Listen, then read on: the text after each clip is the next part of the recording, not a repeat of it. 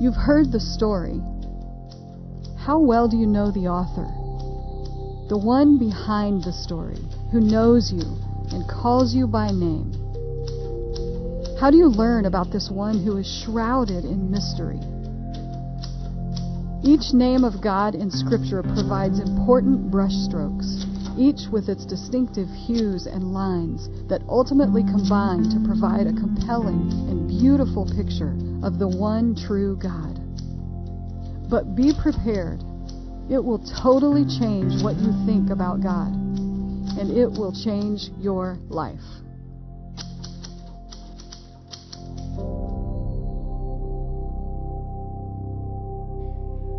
Hey, Mountain. Good morning, everybody. Welcome. Glad you're here. If you're new, if you're a guest, we're especially glad you're here. Welcome to Mountain Christian Church. I am happy. I also want to wish you a happy 4th of July weekend. I hope that everybody did. I love 4th of July. I hope you had fun with friends and family and food and fireworks, doing what someone once said, celebrating the independence of our nation by blowing up a small part of it. That's kind of what we do, right? It's a special time for those of us who live in this country to just appreciate some of the blessings we have, including the freedom to gather here today freely in God's name. So we're thankful for that. And we greet everyone at all three campuses, over at Edgewood, over at Bel Air, where I'm usually at on Sundays. Miss you guys, but glad to be here today as we move further in our AKA God series, talking about the names of God. I was thinking about names this week, and I found some unfortunate and humorous church names, so I thought I would share some of those with you. Here's one, House of God Incorporated, which I just find odd. Pastor and CEO, E. Thornton. Here's one, the Little Ruth Church of Jesus Christ of the Old Regular Baptist Faith and Order. I can just imagine this conversation. Honey, don't the Johnsons go to the Little Ruth Church of Jesus Christ of the Old Regular Faith and Baptist Order? I think that's where our neighbors, the Johnsons, go, right? Oh, what's that? Oh, no, I'm sorry. The Johnsons actually go to the Little Ruth Church of Jesus Christ of the New Regular Baptist Faith and Order, which is, of course, a totally different church. Here's a good one, the First Haitian-Free Methodist Church. So what does this mean? Is it the first ever Methodist church that guarantees no Haitians? Like it should be a hyphen Haitian-free? Because that's awful. That's discriminatory and terrible. Or is it that the first Haitian to arrive gets in free to this Methodist church? Which still sounds really shady. Like, why are they charging admission? So here's another one, the Boring United Methodist Church. 7 miles. You got to go 7 miles, which I'm not going those 7 miles. It doesn't sound worth it. I'll pass. Here's another one, Little Hope Baptist Church. Again, I think I'll pass. This one's great, the Flippin' Church of God, which is down the street from the Dadgum Christian Church and the Stinkin' Church of Christ. This is actually, Flippin' is a town in Arkansas. And speaking of being from down south, here's another one. I love this one. Ready? Ain't Peter's Church. So if it ain't Peter's Church, whose church is it, right? So here we have the Harvey Park Christian Church, where they are disciples of Chris. So this is Chris's church. And then here's one. This may be the most ridiculous one of all. Okay, ready? This one is called Mountain Christian Church. It says elevation 9 feet above sea level. So that one continues to make me laugh. I'm going to be out in the Denver area in a couple weeks, and I guarantee you I will not see the Seaside Christian Church or the Bayview Christian Church. So it makes me laugh that we are Mountain Christian Church. But, names matter. What we call our community, how we label ourselves matters. And what we call God, the names we use to talk about our God, they matter. And there's no way you can take the eternal creator God, all-powerful God, and put him in a little word, in a little name. So what's really cool, one of the cool things about the Bible is it gives us a lot of different names for God, and we can kind of put them together to sort of to begin to understand who God really is. And that's what we've been doing together. So just to quickly go back through some of what we've seen. We saw, in the first week, we saw Yahweh, right? The kind of the personal name for God that he gives to himself, for himself to Moses. This is the name that means I am.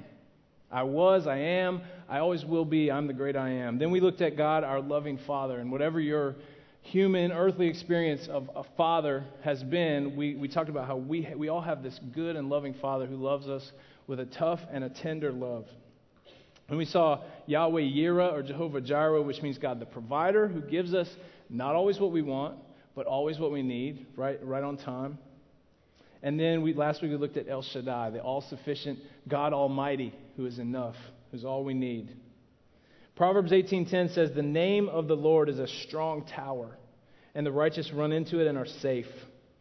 Psalm 9:9-10 says, "The Lord is a stronghold for the oppressed, a stronghold in times of trouble. And those who know your name put their trust in you, for you, O Lord, have not forsaken those who seek you."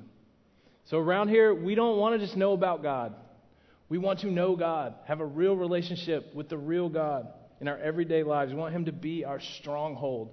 And so here we are today looking at a fifth name for God. And the name today is El Ra'i. You could say it El Roy. It kind of looks like in English, but the better pronunciation is Ra'i. So turn to your neighbor and say El Ra'i. Here's what it looks like in Hebrew. So Hebrew goes right to left. So that little one that sort of looks like a backwards lowercase r, it is kind of an R sound. That's a resh or a resh. And you can maybe kind of see how it goes. It says El Ra'i. That means the God who sees. So this name comes from Genesis chapter 16. And we've been following for a few weeks in this story of Abram and Sarai, or later Abraham and Sarah. And they were this old elderly couple that God called in a special way. He called them to leave everything familiar and to just up and go. And He said, "I'll show you where you're going on the way." And they went in faith. And He promised them, that they would have a son, and that this would grow into a great family, and even into a whole people, a whole nation that would number like the stars, and that would be a blessing to the whole world. Okay, and so up they went, right? They followed this call, but now a lot of time has passed, and they've been through some hard stuff. And Sarah, she was still not pregnant, and they were starting to wonder whether or not this God that they'd chosen to follow either would or could follow through on His promises. And so one day Sarah, she got impatient. And she took matters into her own hands. She said, "You know what, God, whatever the timer that she had placed on God coming through on His promise, it had run out in her mind." And she said, "Plan B." And so in Genesis 16, we pick up that story. And she calls Abe over. She says, "Come here. Here's what we're going to do. You know that young Egyptian slave girl of ours, Hagar? You're going to sleep with her and get her pregnant so we can have a son, because God needs a little help." And, so she lays out this plan to Abram. And so how does he respond, right? We noted last week when God called and gave him this assignment, he responded so quickly. We always talk about his faith. It's Genesis 12:4. So Abram went. He immediately obeyed. And it's interesting to me that it's kind of funny. It's kind of sad. It's kind of ironic that when he gets some new marching orders from Sarah, he responds just as quickly. Go sleep with Hagar. He's like, okay. There's no, "Honey, are you sure this is a good idea?" 16:3 says, "And Abram listened to the voice of Sarah, and off he went." So I do wonder if she was like, "Good grief, I have to hound him for a week to get him to cut the grass, wash the dishes, but I give him this assignment, and there is no argument," right? But actually, this was not an uncommon practice at the time. In the ancient Near East, when a woman could not get pregnant, they would often do this. They would have the husband sleep with a slave or a servant girl so that they could produce a male heir that would then have all the full rights of a son. So you see what they're doing. They're abandoning the plan of God. They're resorting back to the ways of everyone else.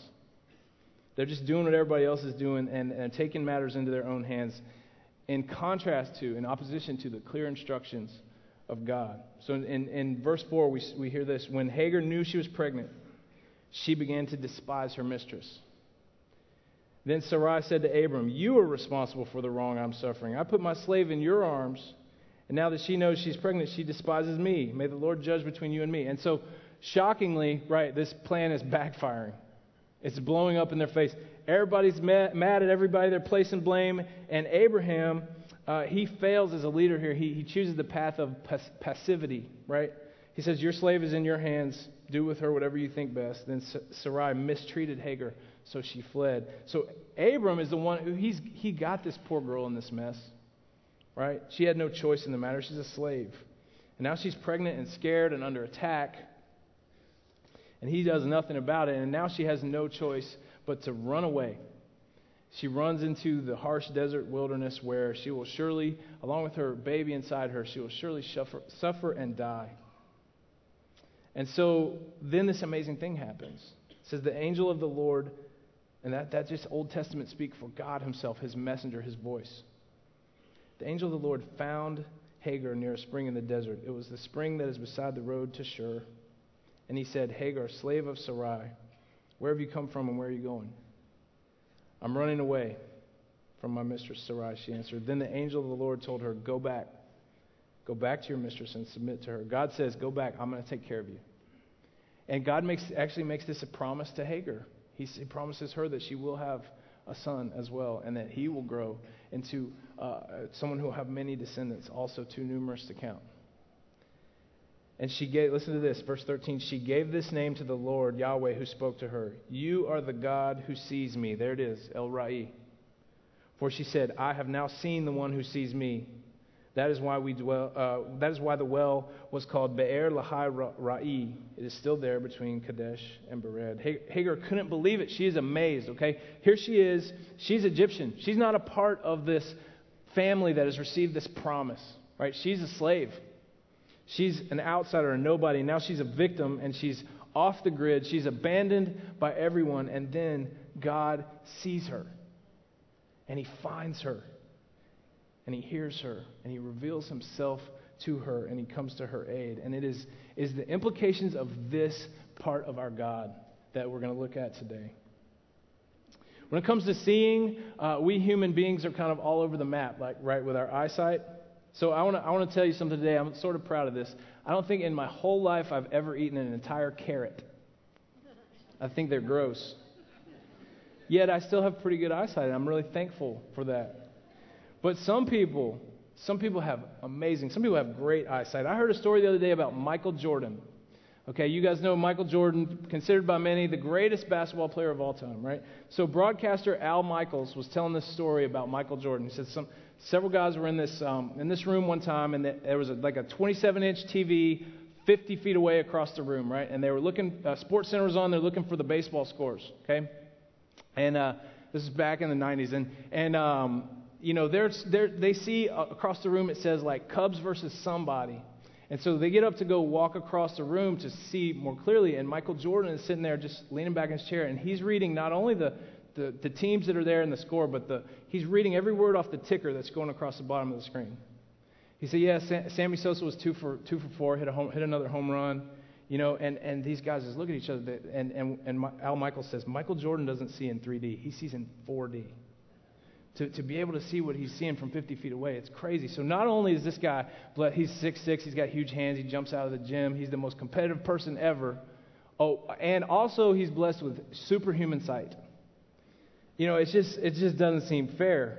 And Al Michaels says, can you imagine what the rim must look like to him from 15 feet away as compared to what it looks like for everybody else? And, you know, now I'm thinking, maybe if I had just eaten those carrots, you know, my basketball career could have gone a little further. Now, other folks don't see as well.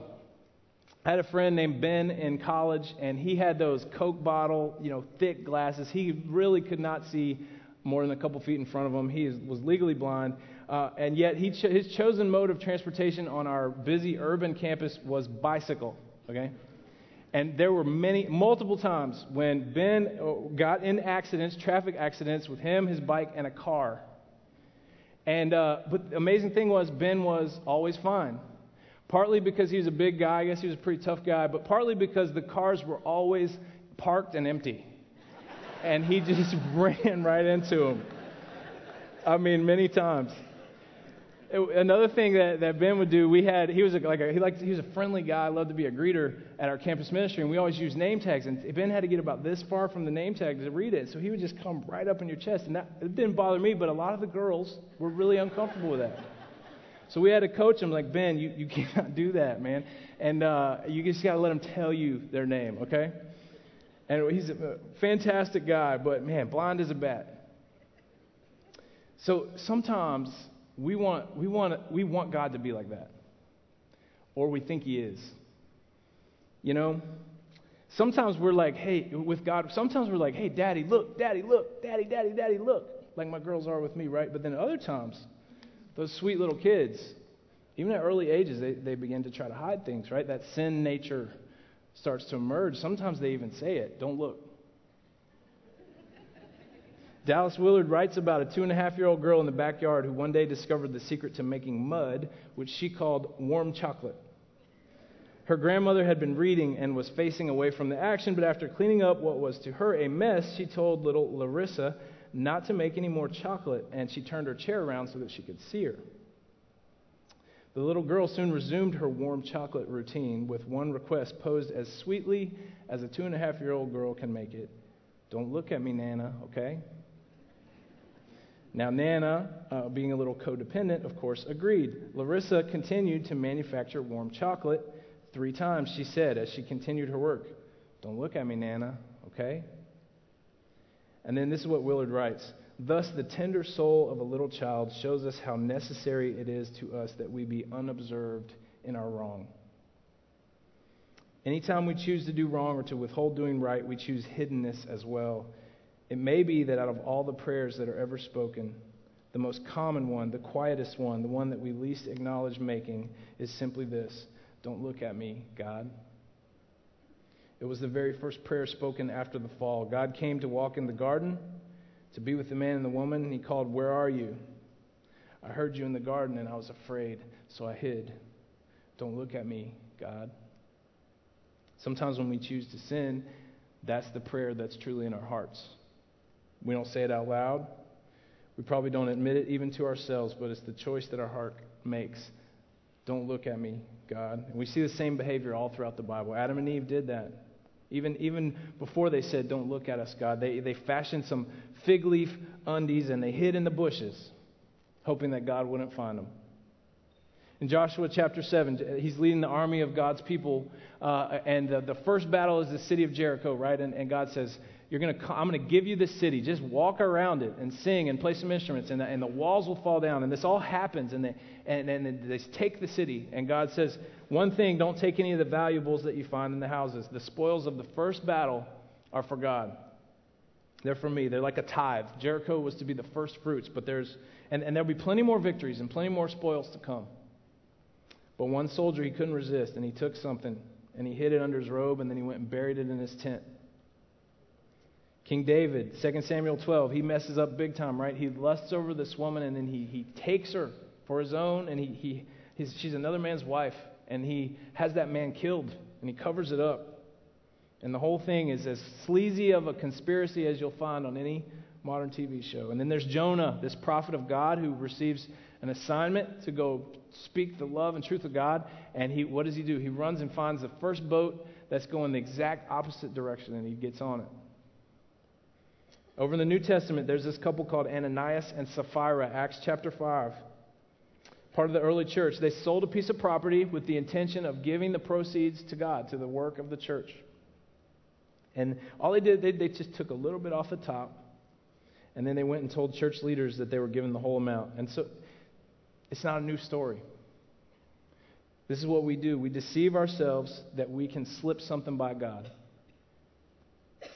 Maybe he's kind of like my friend Ben. You know, he's got a heart of gold, but you can kind of slip something by him. He doesn't see that well.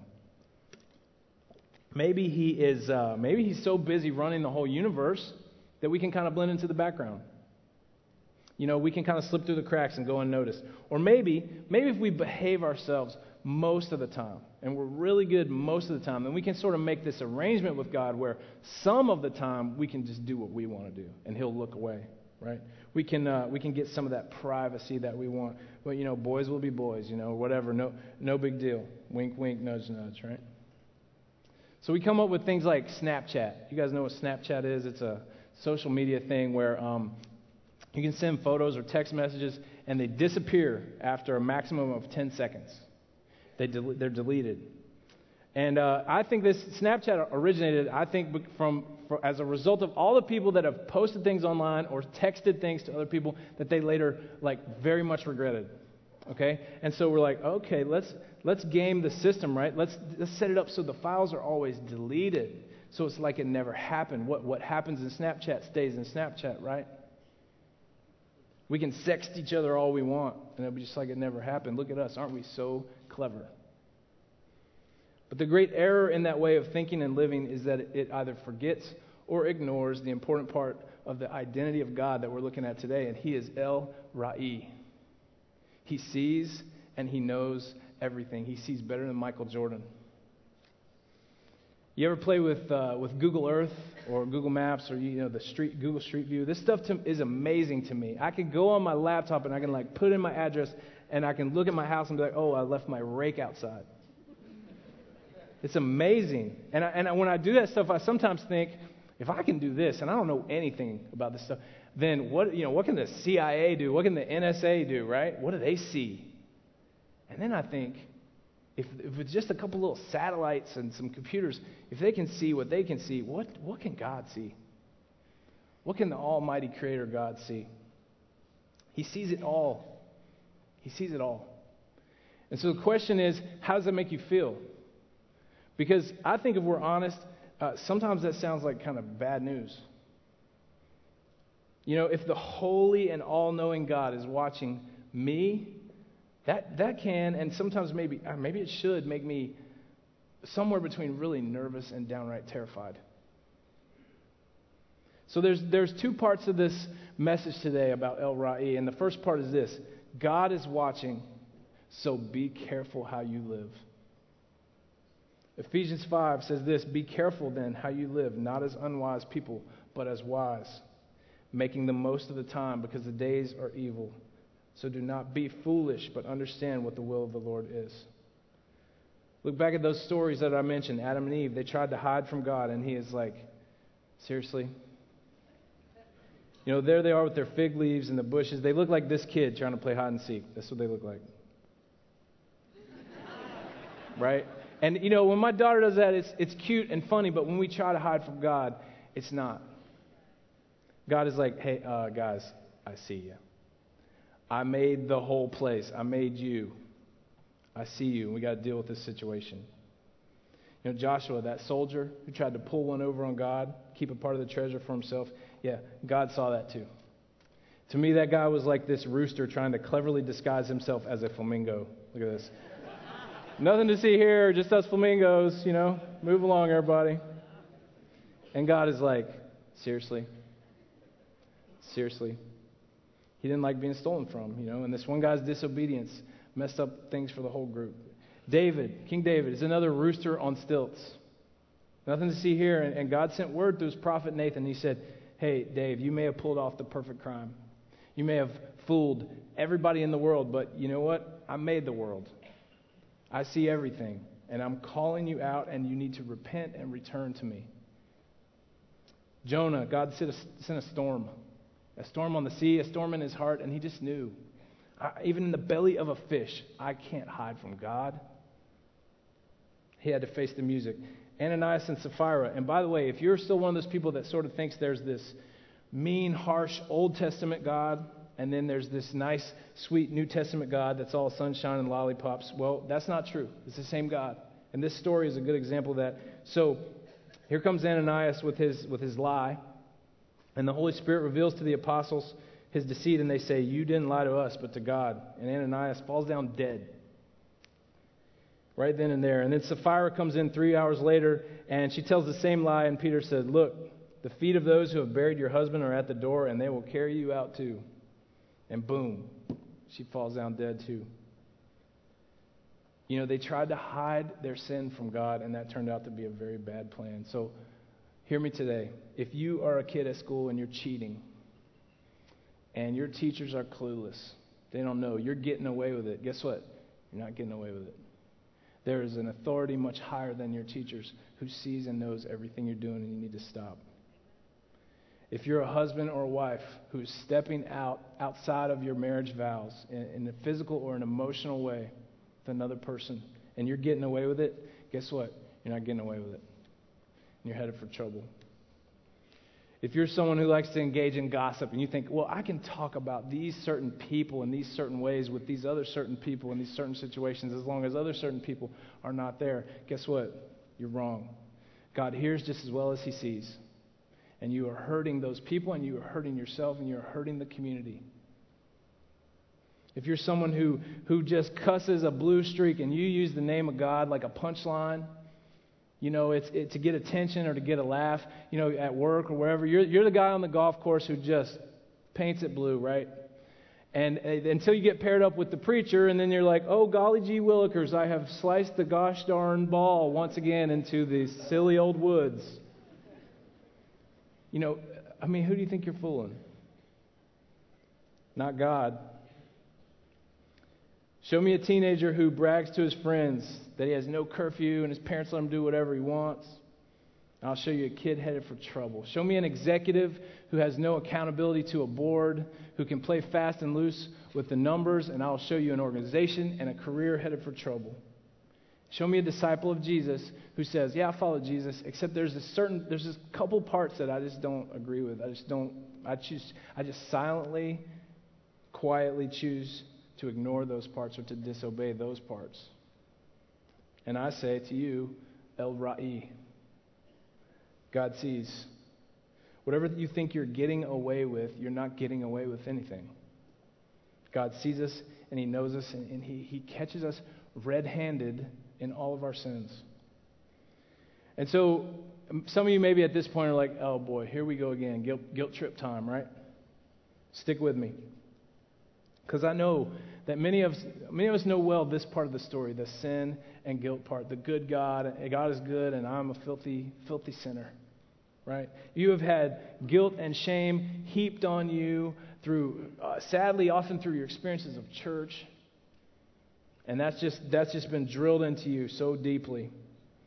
You know, you feel like you live like a person of interest. You know what a person of interest is? It's this legal term used by law enforcement identifying someone involved in a criminal investigation who's not been arrested or formally accused yet. You live your life like you're a person of interest for God, or even maybe just like a suspect. You're a straight up suspect.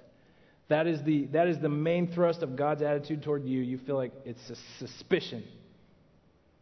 He's suspicious of you, and you're being watched by the man upstairs. He's waiting to catch you and punish you. And let me just tell you, that is an awful way to live. And that is not how God wants us to live. You know, filthy sinner is not the primary part of your identity. And so many of us have been taught that God is all about rules. But I say to you today that no, there's more to the story. Yes, our loving Father has rules and boundaries and guidelines. What loving Father doesn't? Yes, our sins have consequences, and often very tragic ones.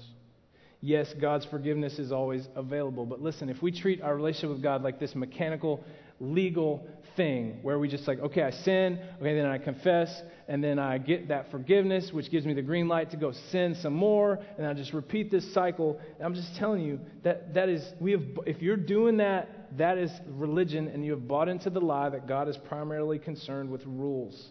But in Romans 6, Paul talks about, he says, so what? Are we going to keep on sinning more so we can get more and more forgiveness? No, that's crazy. That doesn't make sense because it's not about rules. It's about a relationship. It's about a relationship. If you want to have a real relationship between the real you and the real God, then you got to stop acting like what you do does not matter, because it does. It's not that you earn God's love with good behavior. His love is already freely given. It's not even about the fact that you make him mad, tick him off when you mess up. It's about the fact that you are breaking God's heart. You and I. We have some parents around here of some prodigal kids who have kind of taken and lied and rebelled and betrayed and run away. And if you talk to one of those parents, they will tell you, yeah, anger is a part of it. Frustration is a part of it, okay? But they will tell you also that the overwhelming majority of the things that they feel are just sadness and grief. They're not upset because their kids have broken some rules. They're upset because their kids have broken their hearts. And they have ruptured that relationship that they once had. So yeah, God is watching. And we need to be careful how we live, not as unwise, but as wise. And yeah, morality matters. Ethical living matters. Because it is the proof in the pudding. It is the walk behind the talk that shows to God and to the watching world that we actually believe the stuff we say we believe. You know, our choices matter for all kinds of reasons, one of which is this: El Ra'i is watching. So be careful how you live. Okay, and now that we've said that, here's the second part of the message that is at least as important as that one. And that's this. God is watching, so relax. Relax a little bit. Here comes the part where we learn why. What sounds like bad news, God is watching, He sees everything you do, is actually very, very good news.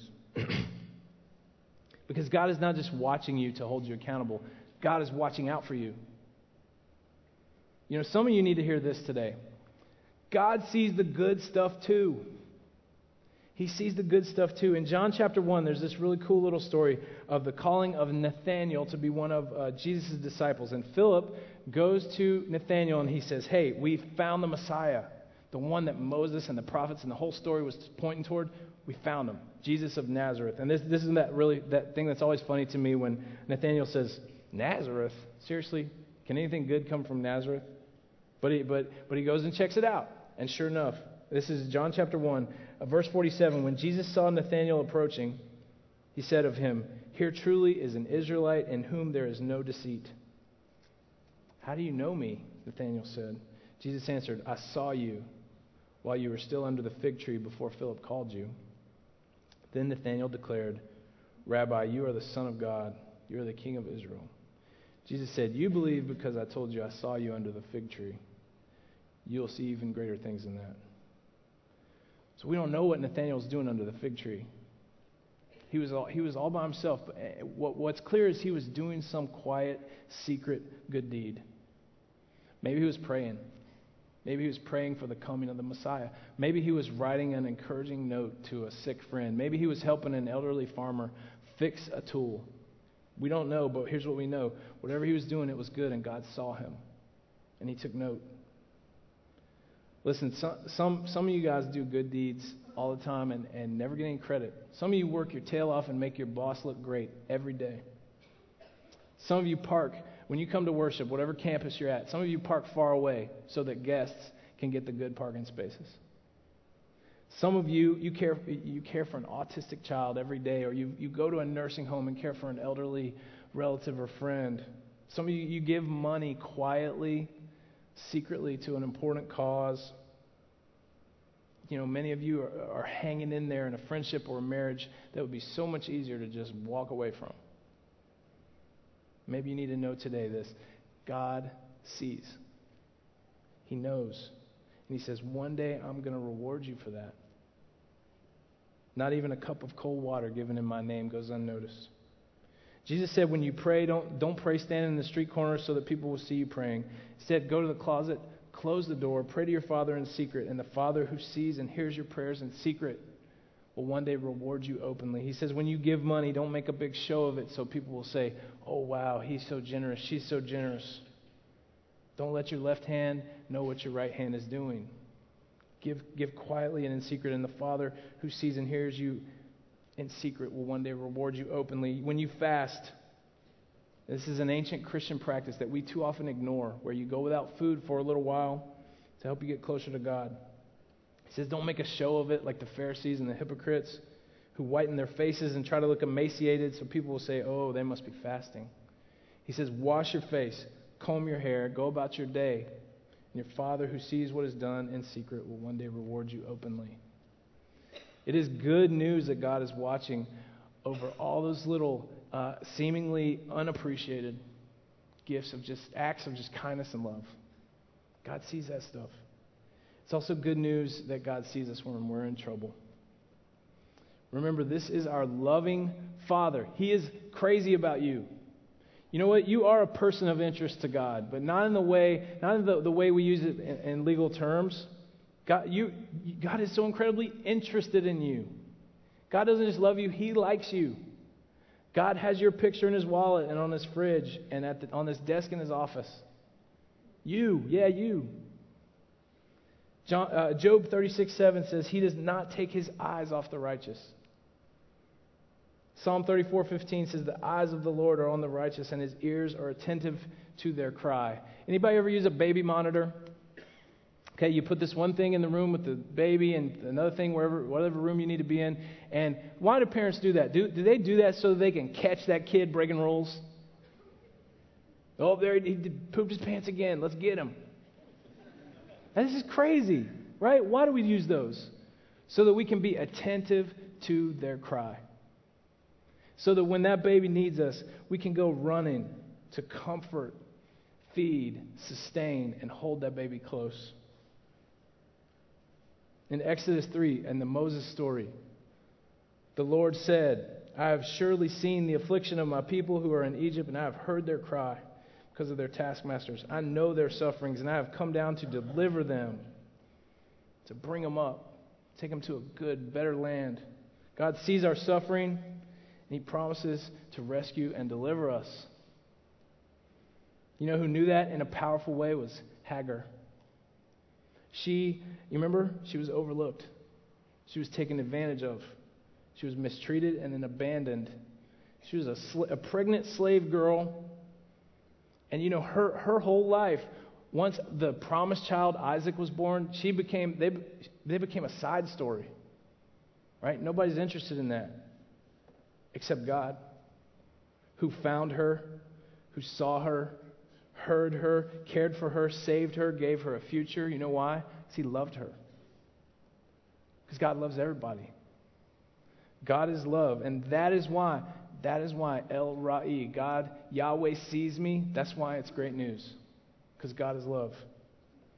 Because of El Ra'i, we can relax a little bit. We can have some peace in this life. Because of El Ra'i, we can turn the other cheek and endure all things through Christ who gives us strength. We can step aside from the rat race and just treat each other with some kindness and respect, because He's got it under control. We can have some freedom to just be ourselves and quit pretending all the time. Because of El Ra'i, we can live out the words of 1 Peter 5, 6, and 7. Humble yourselves, therefore, under God's mighty hand, that He may lift you up in due time. Cast all your anxiety on Him, because He cares for you. So I want to confess to y'all today that sometimes really random songs pop into my head. It happens a lot first thing in the morning, and the other day a really embarrassing one came into my head, From a Distance by Bette Midler, 1990. No idea why. So you know the refrain says, God is watching us from a distance, right? And I just want to say to you guys today that song is dumb. This is a dumb song, right? Okay, it sounds nice, but it's really just a bunch of vacuous sentimentality disguised as something deeper. Oprah would love it. You know, what good does it do me to know that from a distance, God can see that the ocean is blue and the snow is white, and from a distance, we look like friends and you can't tell there's any wars? Like, great, thanks. It's not helpful. That's not El Ra'i. But far be it from me to tell you about a lousy song and put it in your head maybe, and then not give you a good one to take its place. So you want to know a great song? Here's a great song. His Eye is on the Sparrow. It's a great gospel hymn from 1905. It's been performed by many artists. I recommend Lauryn Hill's version and Marvin Gaye's version. And, I wish you could hear my granddaddy, Burt McDade's version. That was his favorite song. 20 years later, I can still hear him singing it in his deep voice in my little home church. And it's a song based on these words of Jesus from Matthew chapter 10. Are not 2 sparrows sold for a penny? Yet not one of them will fall to the ground outside your Father's care. And even the very hairs of your head are all numbered, so don't be afraid. You are worth more than many sparrows.